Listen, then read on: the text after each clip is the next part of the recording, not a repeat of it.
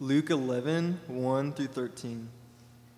Now Jesus was praying in a certain place, and when he finished, one of his disciples said to him, "Lord, teach us to pray, as John taught his disciples."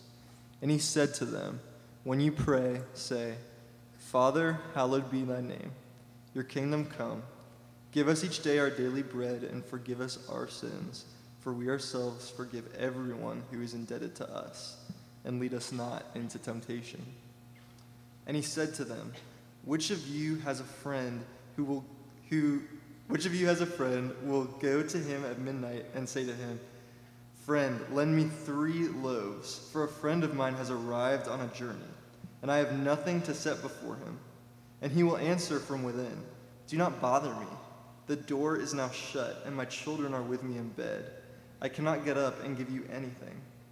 I tell you, though he will not get up and give him anything because he is his friend, yet because of his impudence he will rise and give him whatever he needs. And I tell you, ask, and it will be given to you. Seek, and you will find. Knock, and it will be opened to you. For everyone who asks receives, and the one who seeks finds, and to the one who knocks it will be opened. What father among you, if his son asks for a fish, will instead of a fish give him a serpent? Or if he asks for an egg, will give him a scorpion? If you then, who are evil, know how to give good gifts to your children, how much more will the Heavenly Father give the Holy Spirit to those who ask him? The word of the Lord. Good morning.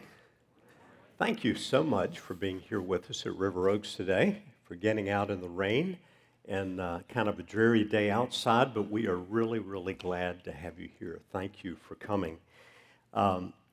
If you got a worship guide on the way in, we always appreciate it if you fill out the "Hey, I'm Here" card, the little strip that's perforated, and you can tear off and drop in the basket at the end of the service. A couple other things I'll note in the bulletin in just a moment. Especially, do note this week the special Lent 2018 emphasis there, and take some time to read that over. We have just begun a new study based on the values, the biblical values that we hope define and will increasingly define us as a church. Now, to understand what we're doing and why we're doing this, it might help you to open up your bulletin for just a moment and look at the center panel there that's entitled Vision Frame. Several months ago, back in the summer, the elders on our church session began meeting, praying together, seeking God for greater clarity about how we as a church can bear the most fruit for God, for His honor, that we can possibly bear in the coming years. And we were using a book to kind of guide us and help clarify our mission, our values, our focus. The book is called God Dreams. And during our meetings, we were asking the Lord, how can we as a church best glorify you and make disciples? And we felt it was by focusing on building followers of Jesus who grasp our identity as sent people sent into the world to share His love and truth with others. We talked about that some if you were with us during the month of January. We also felt we needed to clarify what we call our discipleship pathway, how new people coming into our church can grow spiritually. And we felt it was important to clarify our values, those values that define who we are as a church, those values that flow out of Scripture and should be important to our lives as individuals and also corporately as a church. The values might give guidance. For example, if you're having lunch with a friend this week and your friend asks you, hey, can you tell me a little bit about that church you go to? Tell me a little bit about River Oaks. What's it all about? The values will hopefully define us and help us understand why our emphasis lies where it lies. Now, if you were with us last week, Pastor Andrew Wild dealt with the first of the 7 values we'll deal with, and it is Bible-centered. We're a Bible-centered church. You'll notice the rest of the blanks in your bulletin are empty, we'll fill those in. But if you want to fill in the one for today, it's prayer-fueled. We hope to be, increasingly, a church that is fueled by prayer. If you're using the small group study guide, the green booklet at our resource center, you'll find all of these things dealt with extensively there as our small groups study them. You'll also find there something that's headed Vision 2025, where we hope our church will be, what we hope our church will look like in the year 2025. Now, this morning, as we talk about the importance of prayer and being prayer-driven, prayer-fueled as a church and as individuals, we're going to look at a passage of Scripture that Tate read for us just a moment ago. Jesus' teaching on prayer, recorded in Luke chapter 11, and it was given in response to a question from his disciples. They said, "Lord, teach us to pray," because they had seen Jesus pray a lot. For example, in Luke chapter 3, verses 20 and 21, we have the record in the Gospel of Luke of the baptism of Jesus. And the Scripture says when all the people were baptized, and when Jesus also had been baptized and was praying, the heavens were opened, and the Holy Spirit descended on him in bodily form like a dove, and a voice came from heaven, "You are my beloved Son, with you I'm well pleased." Have you ever wondered why Jesus prayed? He was the Son of God. Why did he need to pray? Why did Jesus pray? We're going to think about that a bit this morning. This particular verse is interesting to me because in it we see Jesus, God the Son, praying at the same time as God the Holy Spirit is descending and God the Father is speaking. The Trinity, Father, Son, and Holy Spirit. One God, three distinct persons working in perfect harmony, perfect unity. Jesus praying at his baptism. Later in the Gospel of Luke, and we're just going to look at a few instances just recorded in several chapters of the Gospel of Luke. Luke chapter 5. But now, even more, the report about him went abroad, and great crowds gathered to hear him and to be healed of their infirmities. But he would withdraw to desolate places and pray. It seems to have been Jesus' custom, particularly after a busy, full day, the crowds pressing upon him, to withdraw to the mountains, to the Mount of Olives, to a quiet place where he would pray. The disciples observed this. In Luke chapter 6, we read this. In these days, he went out to the mountain to pray, and all night he continued in prayer to God. And when day came, he called his disciples and chose from them 12 whom he named apostles. Jesus goes out and spends the entire night in prayer,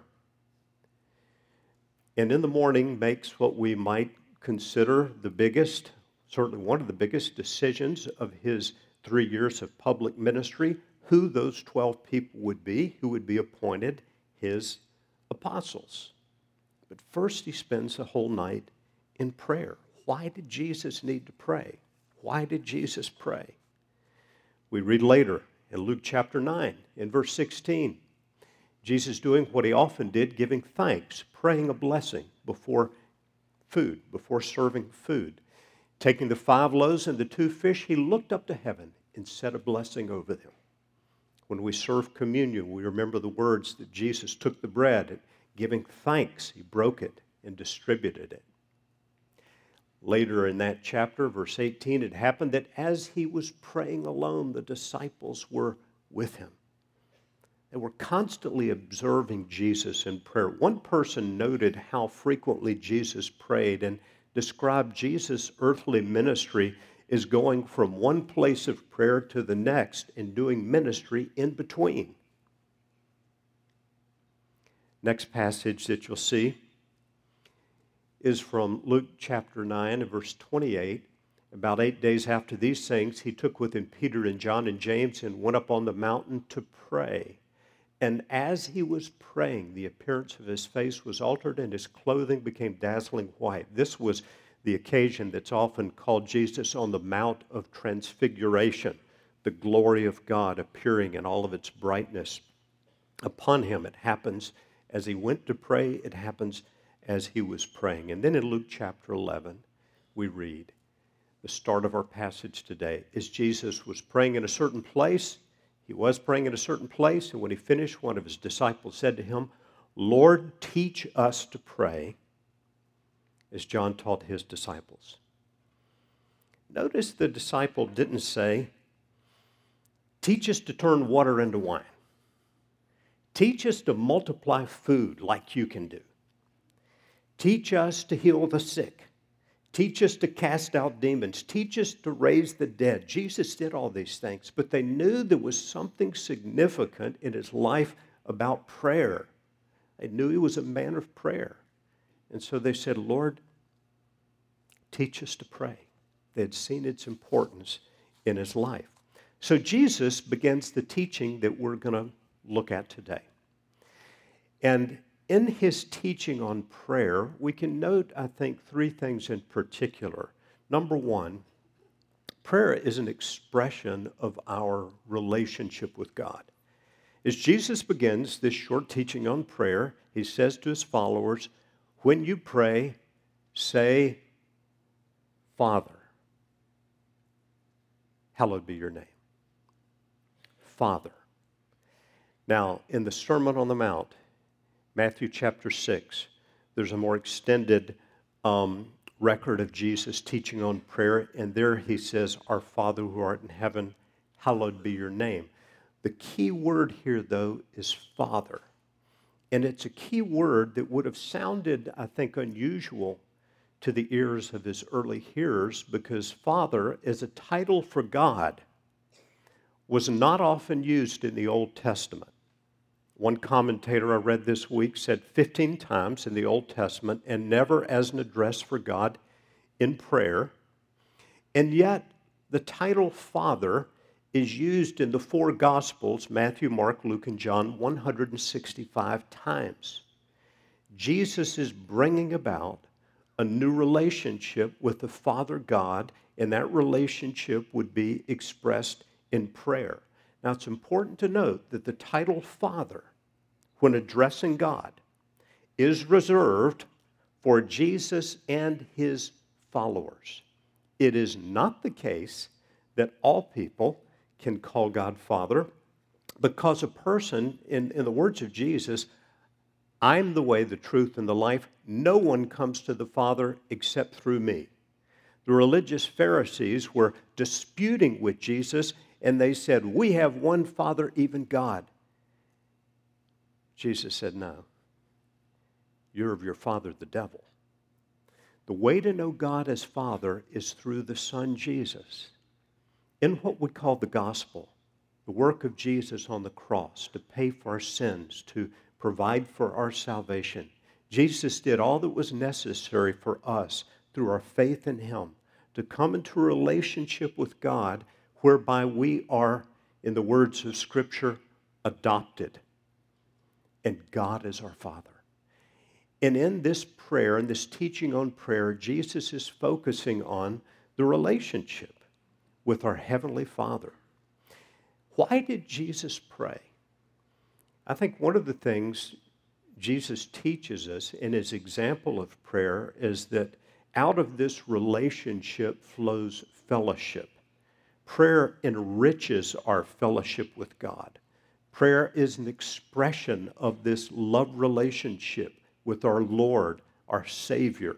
It brings enrichment to our fellowship. And when I wonder why did Jesus pray, I think the simplest answer is Jesus wanted to pray. Jesus is the second person of the Trinity, is communing with the Father and the Spirit, enjoying fellowship in prayer.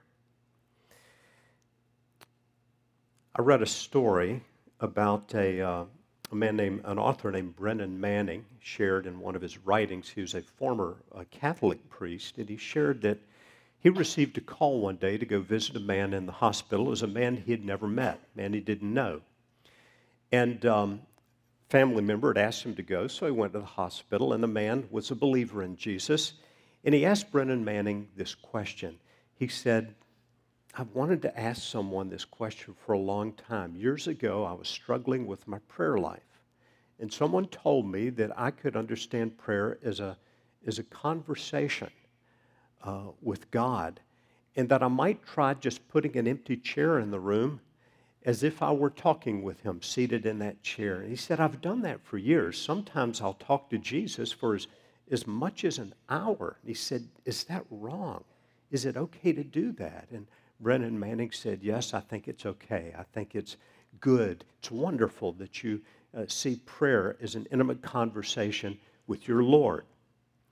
A few days later, this man's daughter called him and said, I want to thank you for going to visit my dad in the hospital. He died this morning, and we found him in kind of an unusual position. He was in his hospital bed, but there was a chair pulled up next to his bed, and he was leaning his head into the chair. Prayer is fellowship. When I ask myself, why did Jesus pray? I think he's setting us an example, yes, but he's also in fellowship with the Father and the Spirit. Prayer is an expression of relationship with God, and that's why Jesus, in teaching us about prayer, allows us to address God as Father, our Father. Secondly, Jesus teaches us here that prayer aligns us with God's will for our lives. When you pray, Jesus said, say, Father, hallowed be your name, your kingdom come. Now, in the fuller version of this prayer, in the Sermon on the Mount, he says, pray, your kingdom come, your will be done on earth as it is in heaven. Prayer includes praying about God's will being done on the earth and in our lives. We continue to ask God to give us what we need, God's provision, to forgive us our sins, God's forgiveness, to lead us not into temptation, God's protection for us. We're praying for God's will to be done in our lives, and prayer is one of the ways that our lives are aligned with God's will. Jesus prayed for the will of the Father in his life. If we looked ahead in the Gospel of Luke to chapter 22, we'd find Jesus going to the Mount of Olives, knowing he was about to go to the cross and praying this way, Father, if you are willing, take this cup from me. Nevertheless, not my will, but your will be done. Prayer, aligning himself with the will of God. Prayer is one of the ways that we will not only get a clearer understanding of God's will, we'll also get his wisdom. The book of James says, if any of you lacks wisdom, he should ask God, who gives generously to all without finding fault, and it will be given to him. Prayer is a way that our lives are aligned with God's will, guided by his wisdom. Thirdly, Jesus teaches us in this prayer, I believe, that prayer enables us to walk in a closer partnership with the power and the work of the Holy Spirit. Now, after this abbreviated outline, where he says, say, Father, hallowed be your name, your kingdom come, Jesus is still answering their question. He's responding to their request, Lord, teach us to pray, and he continues teaching about prayer with a parable, a story. And he says, which of you who has a friend will go to him at midnight and say, friend, lend me 3 loaves, for a friend of mine has come on a journey and I have nothing to set before him? And he'll answer from within, do not bother me. The door is now shut and my children are with me in bed. I cannot get up and give you anything. I tell you, though he will not get up and give him anything because he is his friend, yet because of his impudence, he will rise and give him whatever he needs. The setting is this. In Jesus' day, homes often only had 1 or 2 rooms. Typically, in a family with children, everybody would sleep in the same room. So to wake up one person was to wake up the whole crowd. And in this setting, the door was barred, the family's in bed. Some homes were built on top of kind of a stable underneath where all of the animals were kept. And to wake up one person was to wake up the whole crowd, animals included. And here it is, midnight, everybody's asleep, and this friend is pounding on the door and says, a guest, a friend from out of town has come, and I don't have food. Lend me 3 loaves of bread so I can show hospitality, as it was so important to do in their culture. What's Jesus teaching here? Jesus says he's not going to respond just because he's his friend, but because of his impudence, his persistence, many versions of the Bible read, his bold perseverance, because of his banging on the door at the midnight hour, he will get up and give him what he needs. And Jesus goes on to teach from this little example. And I tell you, ask and it will be given to you. Seek and you will find. Knock and it will be opened unto you. For everyone who asks receives. Asking is prayer. He's still teaching us about prayer. Everyone who asks receives. The one who seeks finds. And to the one who knocks it will be open.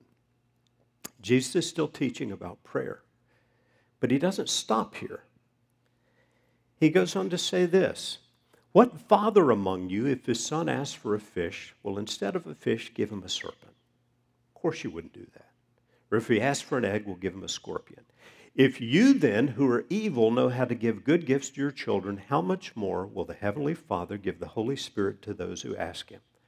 Jesus is doing what he did on other occasions, what rabbis often did, is arguing from the lesser to the greater. If you earthly parents know how to give good gifts to your children, evil though you are, how much more will your Heavenly Father, who is great, who is perfect, give good gifts to his children? Now, when Jesus gives this teaching as recorded in the Sermon on the Mount, he says, how much more will your Father give good gifts to his children? It's an encouragement to persevere in prayer and to trust that God responds to our asking, seeking, knocking with good gifts. But in this account, in Luke, instead of how much more will your Father give good gifts to those who ask, Jesus says, how much more will your Father give the Holy Spirit to those who ask him?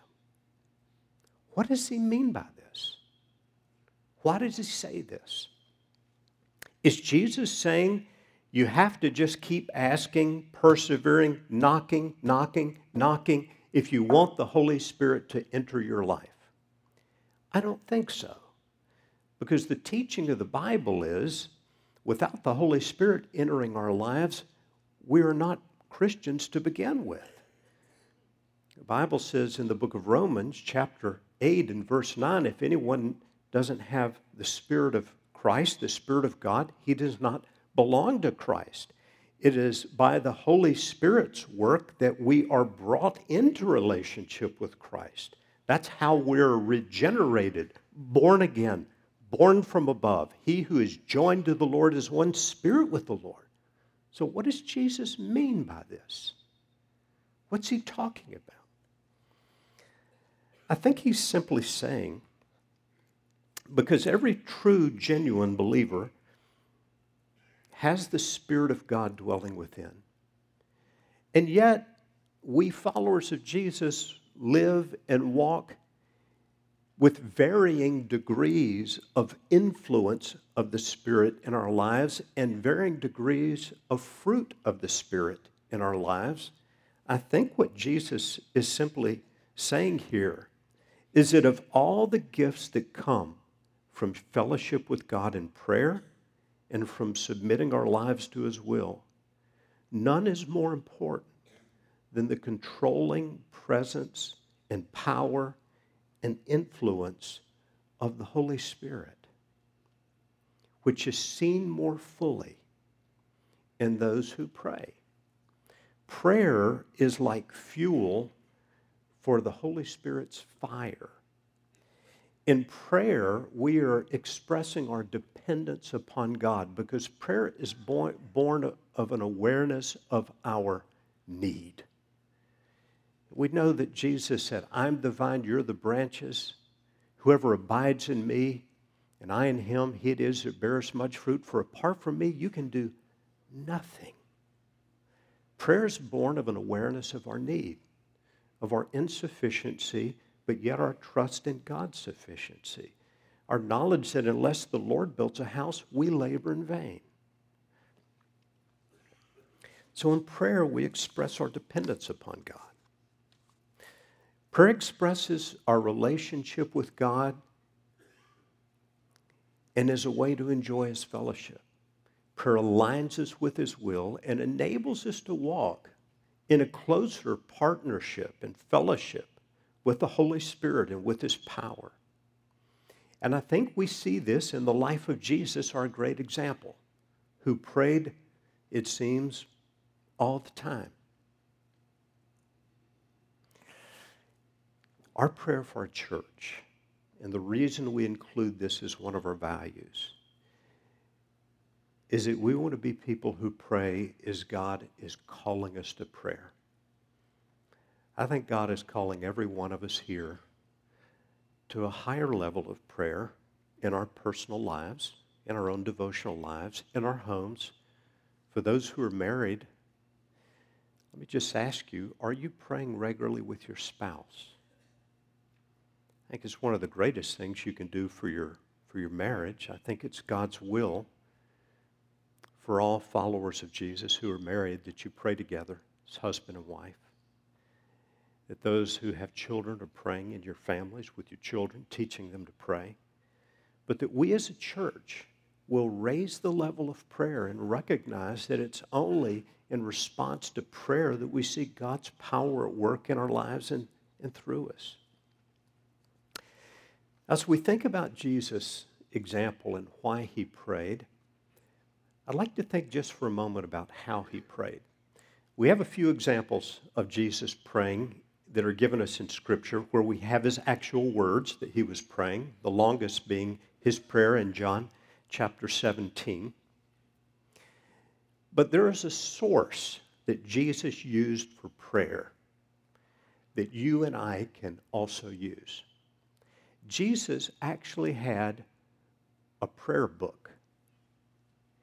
Most of it was about 1,000 years old.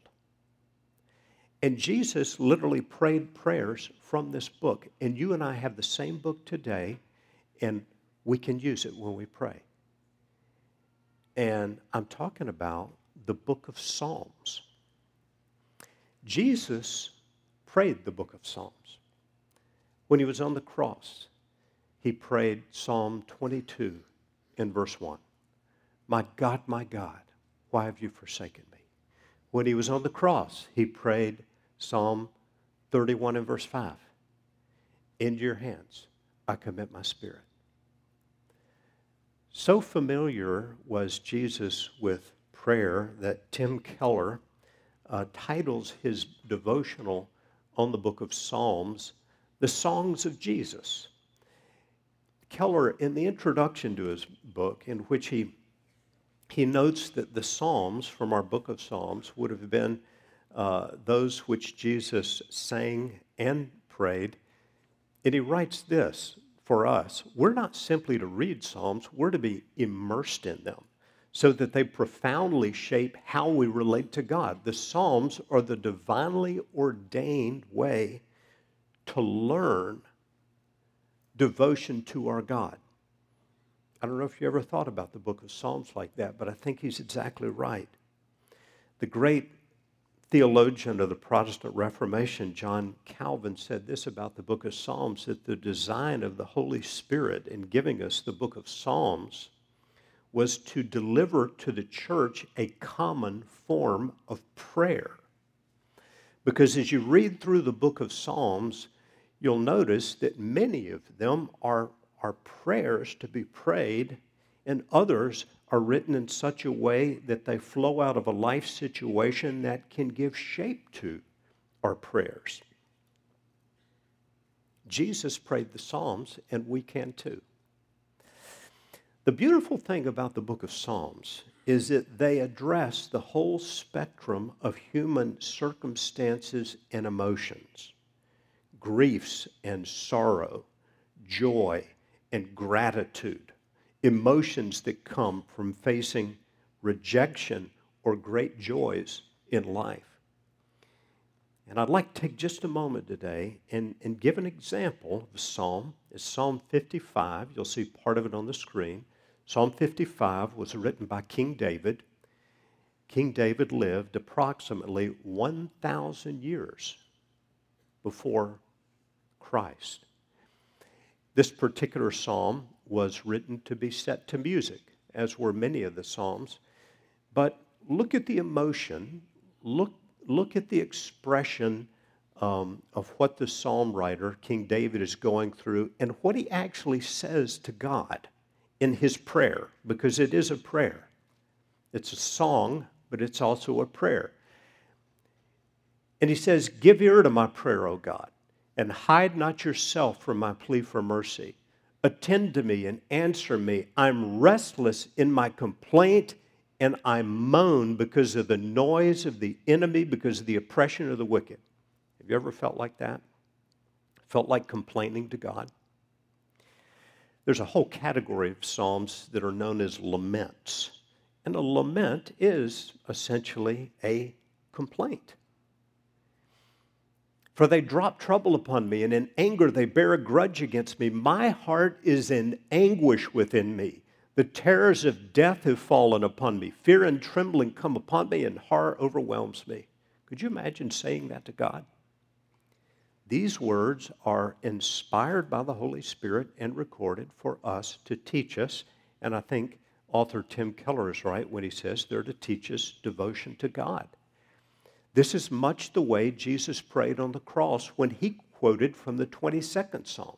my God, why have you forsaken me?" Let's take a glimpse of the middle of Psalm 55. And again, it's not a well-known psalm, but one that I think teaches us. In the middle of the psalm, King David says, after his complaint, after expressing his anguish, after being honest about what's in his heart, he says, "But I call to God, and the Lord will save me." Now here we hear an expression of confidence in God. "Evening and morning and at noon I utter my complaint."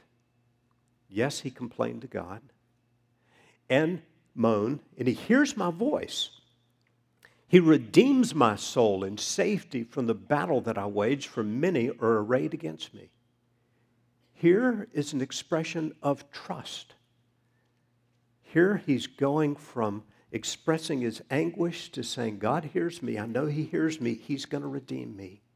This is much the way Jesus prayed in Psalm 31 and verse 5.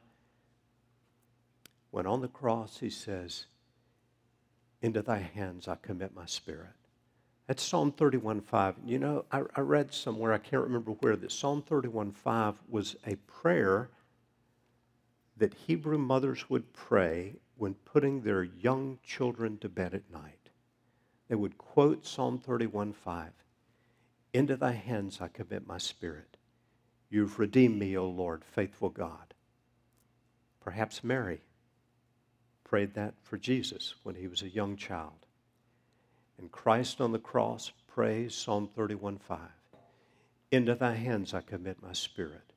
You've redeemed me, O Lord, faithful God." Expression of trust, of faith. Finally, we move toward the end of Psalm 55, and we find David, the psalm writer, teaching us out of his anguish, out of his pain, out of his complaint. He's now teaching us. And he says, "Cast your burden on the Lord, and he will sustain you. He will never permit the righteous to be moved." That's one of my favorite verses in the book of Psalms. Cast your burden on the Lord. If you are carrying upon your shoulders a heavy burden, cast it on the Lord. Roll it off onto the shoulders of the omnipotent one, and know that he will care for you. As you know, I'm sure, we're approaching the season of Lent. And this coming Wednesday is known as Ash Wednesday. Some of you, I'm sure, grew up in a more liturgical traditional church where Ash Wednesday was also celebrated. As a more contemporary church, it's not really been part of our history much in the past, but we're doing something a little different this year. We're going to have a very traditional Ash Wednesday service here this Wednesday, and I'll tell you more about that in a moment. But just a word about Lent. Lent historically is that period between Ash Wednesday that people have used in preparation for Easter Sunday, celebration of his resurrection. Lent is not taught in the Bible, and there's a way to observe Lent that can be harmful to one's faith, and there's a way to observe it that can be useful to one's faith. I think it's harmful if a person during Lent says, I'm going to give something up to try to appease God, to try to appease his anger toward me for all the bad things I've done this year. I'm going to try to earn some points with God. I think that's a big mistake because we can't earn points with God by sacrifices we make. Jesus secured our relationship with God the Father, Son, and Holy Spirit on the cross. It's Christ alone and what he's done that brings us into an eternal relationship of acceptance with God. Lent, I think, can be used in a positive way if we understand that and use the season of Lent as a time to come to know God better and love him more. It might include a traditional sacrifice like some fasting, if you think God calls you to that, giving up something in order to seek him more. I think it's a good time to add something to your devotional life, like memorizing a passage of Scripture. And if you haven't already decided something you want to do during the season of Lent, I want to recommend something to you. Something that I think will combine these first two values of our church, being Bible-centered and prayer-fueled. And I want to recommend this Lent commitment in which we'll read and reflect prayerfully upon the book of Psalms. If you choose to do this, you could start this Wednesday, February 14th, which is Ash Wednesday. And if you will read 3 Psalms a day and 5 on Sunday, and if I added correctly, you will finish on Easter Sunday the book of Psalms. 3 Psalms a day, 5 on Sunday. But don't just read through the Psalms. Read them reflectively and prayerfully. Take some time to go through the Psalms. I'm not saying discontinue your other Bible reading. I'm doing a read through the Bible in the year plan too, and I'll continue that in the mornings. But maybe have a special devotional time during the period of Lent for going through the Psalms and using them to guide and shape our prayers, joining together Scripture and prayer. I think it'll add a richness to your devotional life, and I will highly recommend that. Now, our church is doing something that I hope will help you with that. We're going to make available to you daily during this season a text message. And I want to ask you at this moment to take out your cell phone. Now, normally, what I'm about to ask you to do would be a sin if you do it during church, and that is to send or look at a text message. But today it won't be a sin, just for these few seconds. Here's what you can do. You get out your phone and you prepare to send a text, and you send it to that number on the screen, 336-697-6644. Don't feel guilty. It's not a sin if you do it right now, even though we're in church. And text only the letters L-E-N-T. Don't write text Lent, just write L-E-N-T. They don't have to be capitalized. It's not case sensitive. You just send the word Lent, and you will immediately get back a message that will say, thank you for subscribing to River Oaks Lent Daily Prayers. Now, what this will entail every day at the same time, every one of us will get a text. And one of our elders has taken on the task of going through the Psalms, and the text will be just a portion of a verse of the Psalms and a prayer flowing out of that verse. So that I'm not sure what time of day it'll come, either 7 a.m. or 12 noon. We'll be praying the same prayer together. And I think it'll help us get in the habit of using the Psalms for prayer. And so if you didn't sign up right now, details are in your bulletin, and you can do that later. But my hope is that we will increasingly become a prayer-fueled church as we learn to pray the Scripture together. Would you join me as we pray about that right now? Father, how we thank you that we can call you our Father who art in heaven. Lord, your name is holy. And apart from the work of Jesus on the cross, we could never call you our own Father. But how we thank you for your grace and mercy. How we thank you for the work of Jesus to secure our salvation. We give you thanks and praise. Would you do an increasing work of your Spirit among us so that we would come to know you better and love you more? Lord, during this time as we approach Easter Sunday, may it be a time of increasing richness in our times of prayer, our times with you. So speak to our hearts and change us in those ways that only you know we need to be changed.